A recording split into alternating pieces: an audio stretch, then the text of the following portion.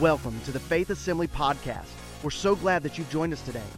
It is our desire at Faith to help you connect, grow, and go in your walk with God.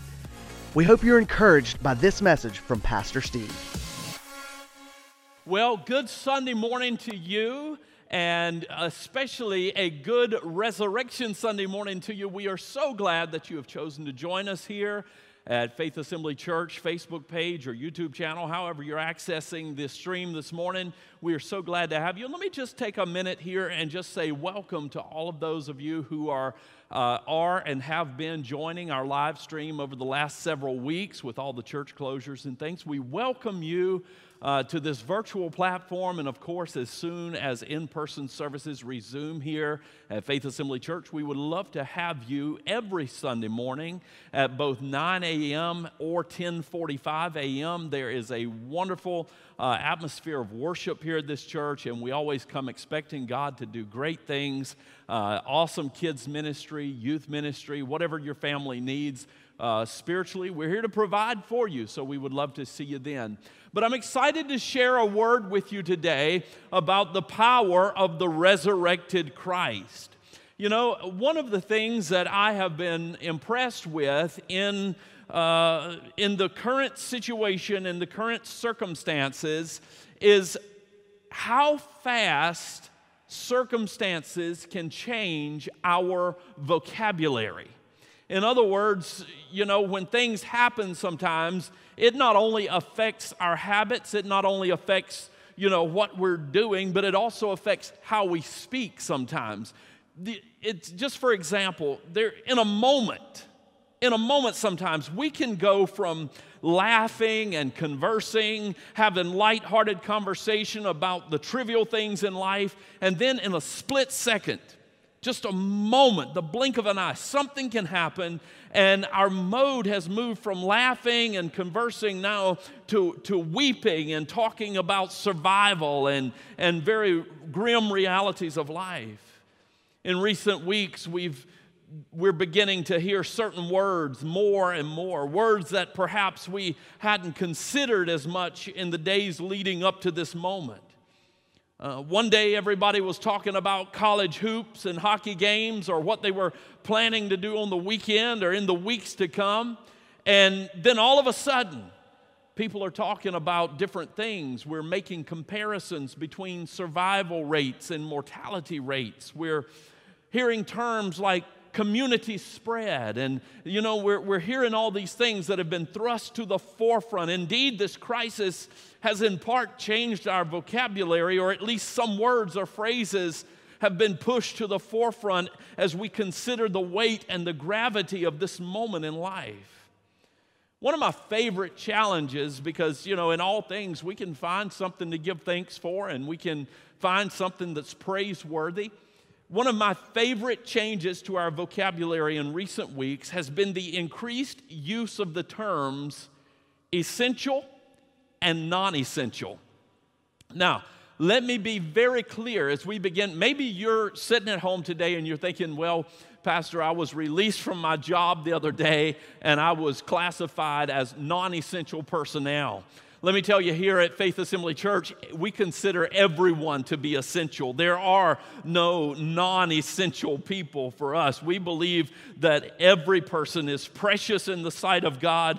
Whether we can see their worth or their value, they are valuable because God made them in His image, and we sincerely believe that. So when I'm speaking about the term essential or non-essential, I want to make it very clear that I'm not speaking about individuals. I'm going to be referencing activities and things and possessions and so on. But there's a very particular reason for the increase of the use of these terms, essential and non-essential. And these terms are being used to bring a distinction in this present crisis to things, number one, that are absolutely necessary. So we can differentiate what is necessary from the things that we could, at least for this present time, do without. And the reason that I love these terms so well is because they are terms that call us to an evaluation of the priorities in life. We're now asking ourselves if the time that we're spending in certain places is really worth the risk of being in those places. We're no longer mindlessly roaming in and out of establishments, idly searching for things that we didn't even know that we needed until we saw them on the shelves. No. Now we're calculating our moves. We're only pursuant of the things that we know and understand to be essential to our well-being. We're not taking unnecessary risks.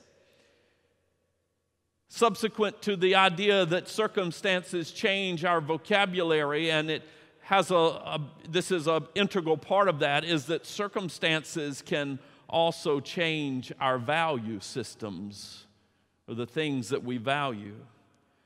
There are a lot of things in your life right now that for the past few weeks and for the foreseeable future, you're going to put on hold.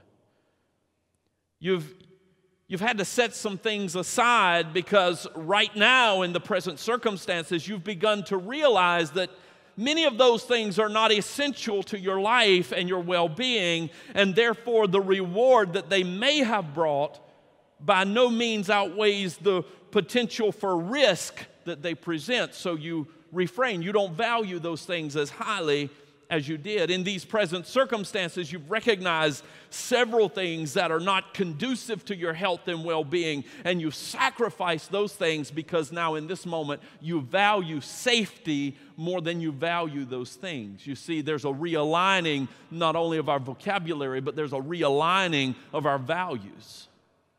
And our priorities are being reordered in this moment. In this present circumstance, you've homed in on what really matters. You're not going to many of the places you used to go. You're being a lot more selective and strategic with how often you even frequent the places where you're still going. You're not doing many of the things that you used to do. And whether you realize it or not, if you've been wise, what has happened over the last couple of weeks is you have begun to reevaluate portions of your life. And as a result, you may be in a place or a state now of saying the things that I once thought were fun, the things that I once thought were entertaining, the things that I once believed were the source of much enjoyment at this point, I have counted those things as secondary to my health and my well-being and the welfare of my family and the health of my loved ones. I've counted those things secondary.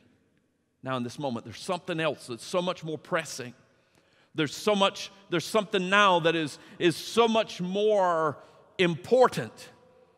And what is the most important thing to you right now is not the temporal or temporary satisfaction, the immediate gratification of the things that you're leaving behind in this moment, but what you have valued to be more important is where are you going to be a month down the road? Where are you going to be 6 weeks down the road? Where is your aged loved ones going to be at that point? And therefore, because of that new value or that emerged change in your values, you are making different choices.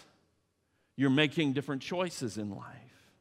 You've taken an appraisal of life and really homed in on what is valuable and what is not valuable and what must we have and what can we, at least for the season, do without.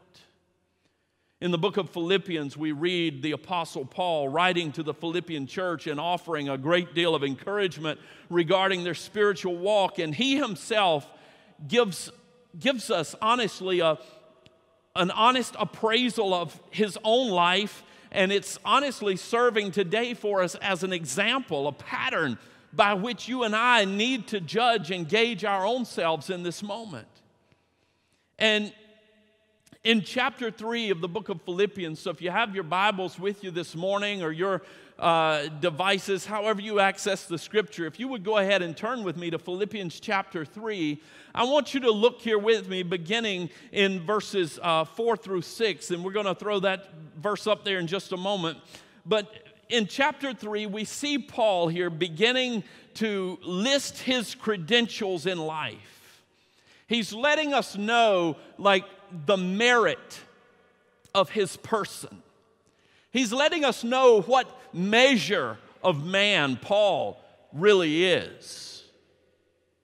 And he basically says this, that if we were to start a bragging contest, if we were to start a bragging contest right here, right now, Paul says, I'm ready to throw down because I would be the hands down front runner in this competition.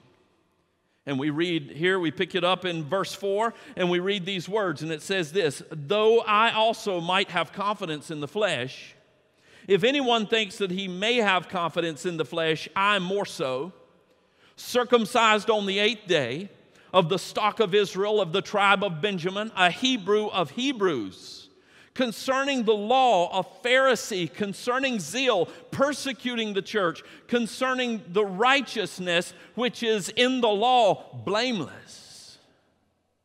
And some of you may have just heard me read those words, or maybe you read along with me, and perhaps you don't understand anything that Paul is trying to convey here in this message. Well, let me clarify some terms here for you. Maybe to you today it means nothing, and perhaps you think it's TMI on Paul's part that he shares that he was circumcised on the 8th day. It means little to you that Paul lets us know and gives us the insight to the fact that he was a Benjamite. It means little or nothing to you at all that he says that he was a Pharisee. But what Paul has said to us here could be contextualized and applied in almost any walk of life.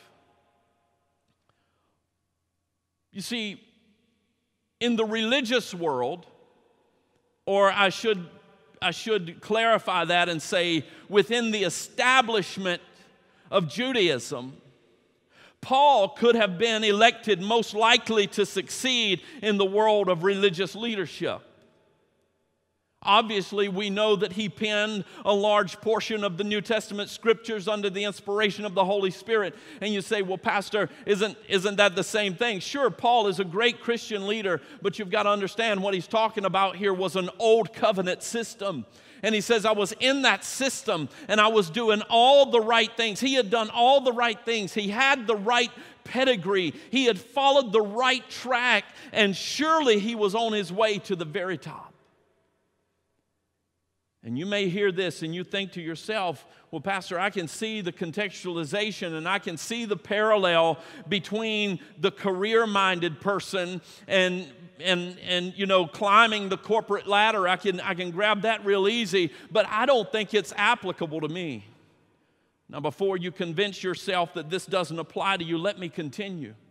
You see, we might also contextualize what Paul has said here in these few verses. We could also take those same words and we could say that maybe Paul is trying to say there, listen, I've been as high as anyone could possibly be. I've tried every drug known to man. I've drank more than my share. I've partied as hard as anyone possibly could. I've pulled off the greatest heists. I've ran the smoothest cons that anybody's ever seen. I've done things that have brought more earthly and sensual pleasure than anyone could have possibly imagined. You say, well, wait a minute. Paul didn't say that. I understand that Paul didn't say that. But the essence of what Paul is saying here is that you or I could place in that spot, those few verses, whatever we have ever dreamt of being the pinnacle of your life's pursuits, and you can insert it here, and the sentiment of what Paul is saying would be correct here. Whatever life's aspirations had been for you, if you've ever had a dream and you've said, man, one day if I could, I'd like to be here. I'm telling you, Paul was on the trajectory of his childhood dreams and achieving it. It was all right there in his grasp. And this morning I challenge you to think of your greatest goals outside of Christ. Think about having it all right there within your grasp. It's so close you can feel it. It's so close you can smell it. It's almost tangible. You're just about to achieve it. And then we read Paul's next phrase here in verse 7, and it says this, but what things were gain to me? In other words, the things that I thought equated to my success in this life. The things that the world had told me needed to transpire in order for Paul to be the Paul that he needed to be. All of those things that translated into success for my life, these things I have counted loss for Christ. Paul says, I've been taking an inventory of this life. And suddenly all the things upon which I was so intently focused, those things that seemed to be so important, those things that society had told me were essential for my future, those are the things that now have fallen into the non-essential category in my life. As a matter of fact, Paul is beginning to revalue the pursuits of his life, and we continue to read these words. Pick it up in verse 8 here, and it says this, "Yet indeed I also count all things lost for the excellence of the knowledge of Christ Jesus my Lord, for whom I have suffered the loss of all things, and count them as rubbish, that I may gain Christ and be found in him, not having my own righteousness which is from the law, but that which is through faith in Christ, the righteousness which is from God by faith." Now, there's so much here that we could unpack, but for the purposes of this message today, I want to tell you something. Now, Paul's looking back on all of these achievements in life, all of this pedigree, all of his social standing, and now he's saying, now they're not as important as they used to be. Their importance is now eclipsed by the press of something that is so much greater than the sum of those things. What Paul's saying, listen, it's the same as it was in the Gospels when we hear the words, "What will it profit a man if he gains the whole world but loses his soul?" Paul has got that in his spirit now at this point, and he's looked on at all of his life's pursuits, and he said, listen, I've got a lot invested in this. I've got a lot of relationships that have been forged and formed in this process. I've made a lot of headway. I've come a long way from where I was to where I now am, and it's a tough spot to forfeit these things. But I'm telling you right now, if I could get to where it is that I'm planning to go, it will never, ever be the equivalent of what I would have in Christ Jesus. And he says, for that reason, right now, all of life's goals are just eclipsed by something so much greater. And the things that were gained to me, these things I have counted for loss for Christ. Paul says that what used to be considered the prize, he now considers garbage. It has lost its beauty and allure. Why? Because he's found something that is so much better. The psalmist wrote, and he says, because your loving kindness, Lord, is better than life. My lips will praise you. Thus will I bless you while I live. I will lift up my hands in your name. And Paul says, if I had kept on the way I was going to miss out. Paul's saying here the potential benefit of everything that he has ever sought after does not compare in this moment to what he stands to lose if he continues those pursuits. And what he stands to lose, he expresses to us, is to know Christ in a more intimate and a deeper way than ever before. Paul was not giving a testament. Understand this. If you're watching this morning and you're just online just browsing through because it's Easter Sunday morning and you feel like you need to watch some church programming to satisfy something in your heart or in your mind, listen to me. Paul was not giving a testament about being a part of some dry, dead religion that sucked all of the life out of living and made his existence boring and mundane. That's not what Paul says when he says, listen, all those things I've suffered loss. Some people have the mindset and the thought that when we come to Christ and we surrender our lives to Christ, that we're actually losing. No, that's not the idea at all. What Paul is saying here is, listen, I just cut some baggage. I let go of some things that I have taken an inventory of and have figured out that they really didn't matter in the grand scheme of things anyway. I just let it go. Yeah, it was precious to me at one point in my life, but I have found something so much better in Christ that has enabled me to let these things go and release them from my life. Paul wasn't looking at becoming a member of a community organization. Paul wasn't this excited about obligating himself to a life of servitude just to get his name on a plaque on some wall somewhere.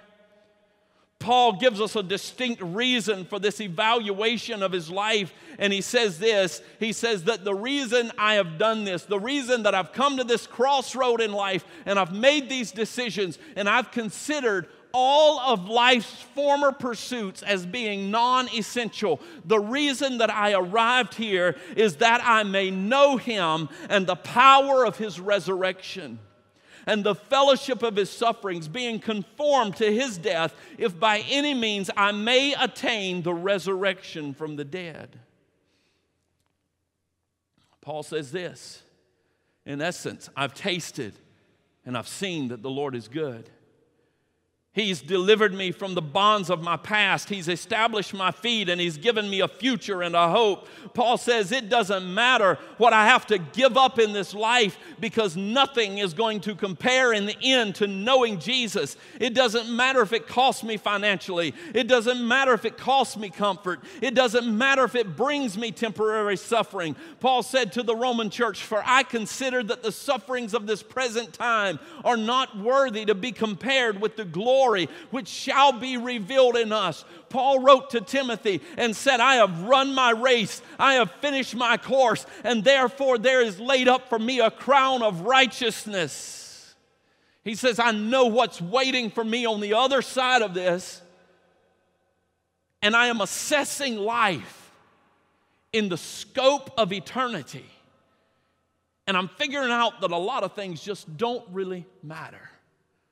But the one thing that matters, the one thing that trumps everything else, is that I walk and I live and I have my being in the resurrection power of Jesus Christ. That I live for him and him through me. That's all that really matters in this moment. You see, at the onset of this service today, the countdown rolled and the video began to play. You saw a presentation that spoke of many difficulties that were common to man, and a powerful piece it was. That same video finally resolves that the answer to the greatest suffering of human need is found in the power of a resurrected Savior who has triumphed over this world, and it affords that through the power of his resurrection, you and I might live victoriously. Listen to me, church. Resurrection Sunday 2020. Through Christ Jesus, we are freed. Through him, we are delivered. Through him, we are forgiven. Through him, we are healed. Through him, we are made whole. In him, we are satisfied. In him, we find strength. In him, we find peace. In him, we find joy. And I'm telling you today, and I'm pleading with you, if there's any place in your life that is devoid of these things, you need to examine closely and try to distinguish and try to discern. Are there non-essentials to which you cling that you need to release so that you might better know him and the power of his resurrection to bring deliverance and healing and wholeness into the broken places of your life? The psalmist says, "Bless the Lord, O my soul, and forget not his benefits."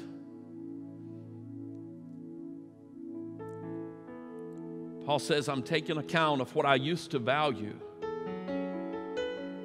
and what I used to consider the essentials of life. And I'm comparing those things to the benefit of knowing Christ. And I realize, inasmuch as these other things are hindering me from knowing him, and walking in the power of His resurrection. These things that I once valued, I now must count as loss. They are non-essential to me because He is my all in all. You're watching this presentation of the gospel today. You're gathered in front of TV screens. You're streaming on your computers and your mobile devices. And I want to challenge you just to pause for just a few minutes sometime today, this morning, and consider with me the question: are there non-essentials in your life to which you cling? Are you clinging to a lifestyle that draws you away from knowing and serving the resurrected Savior today? Are there habits, vices, and addictions that keep you from walking in victory? The victory that is afforded you through the resurrection of Christ Jesus. Are there things that in this season the Spirit of God has dealt with you, bearing witness in your heart that many of the things to which you have given your time and attention here in the grand scheme of things are non-essential and that they need to be laid aside, that you may enter more fully and more deeply into an active relationship with Jesus Christ? Let me help you with this good news today. Let me just interject this into the conversation of what is essential and what is not essential.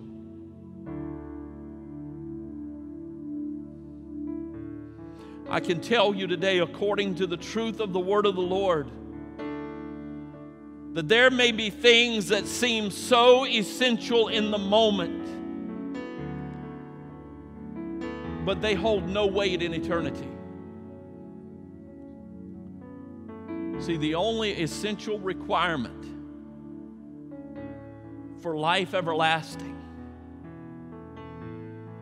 this world that we live in is being shaken. It is being shaken. Its systems are being taxed.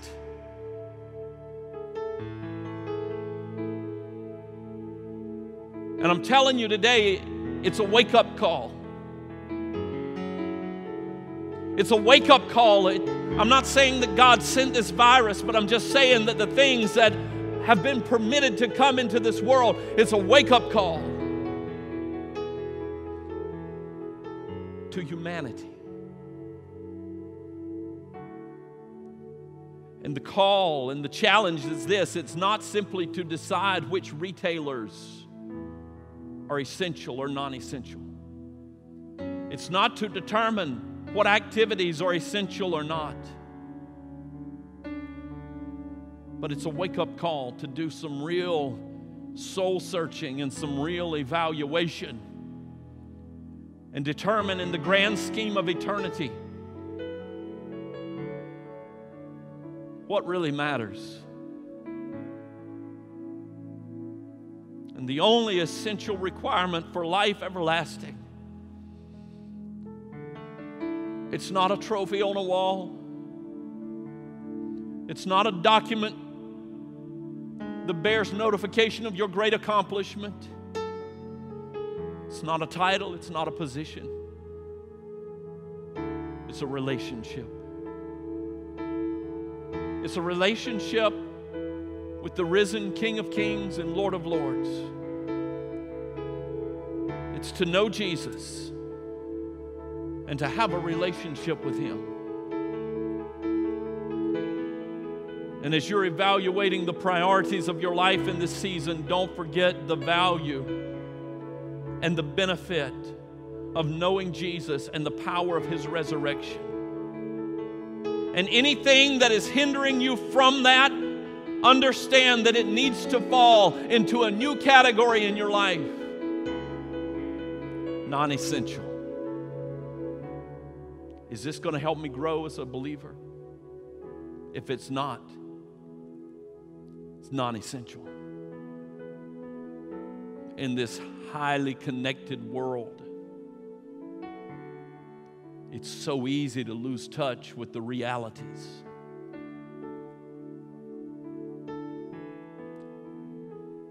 We suffer many days and hours from information overload,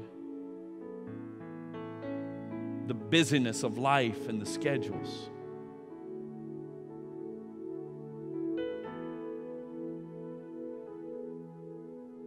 Sometimes we just need a season of being still and examining the priorities of life.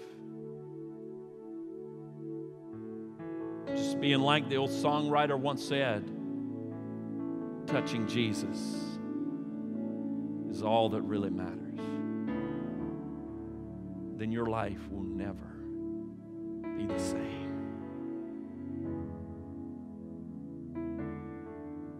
Listen to me.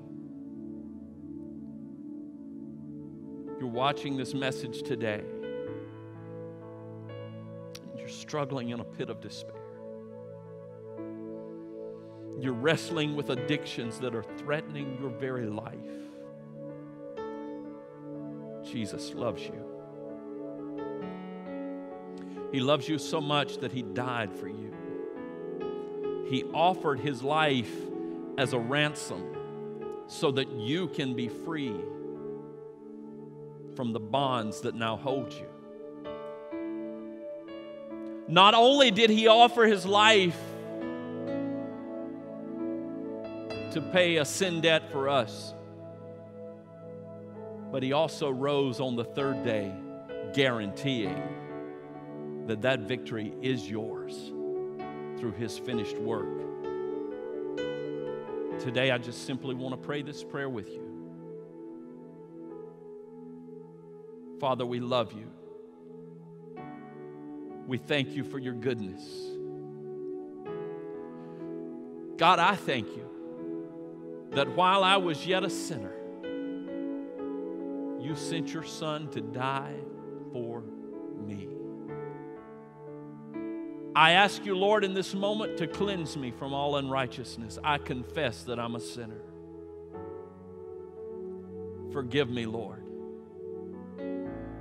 Wash me and make me clean.